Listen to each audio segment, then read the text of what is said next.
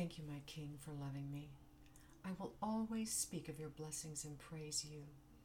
The day will come when we will see your glory, to see you reign here on earth.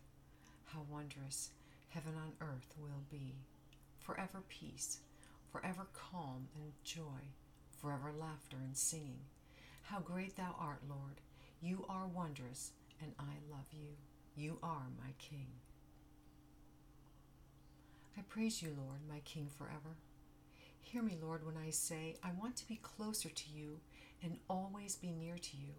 You are my King, the only one who is worthy of my love and adoration.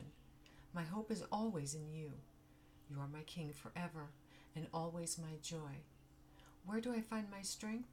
In you, my King. Where do I find my guidance? In you, my King. Where do I find forgiveness and salvation given to me freely by the Prince of Peace, the Messiah, the Son of the King, and also a King? In you, my King. Hallelujah. I love you. I need you, Lord, every day. I know you have forgiven me, and I have forgiven myself. Yet there are moments I think about my past behavior, and I am ashamed. I have made so many mistakes. I am grateful for your mercy, your kindness, and your love. Your forgiveness allows me to move forward with hope and endurance. I love you, Lord. Thank you.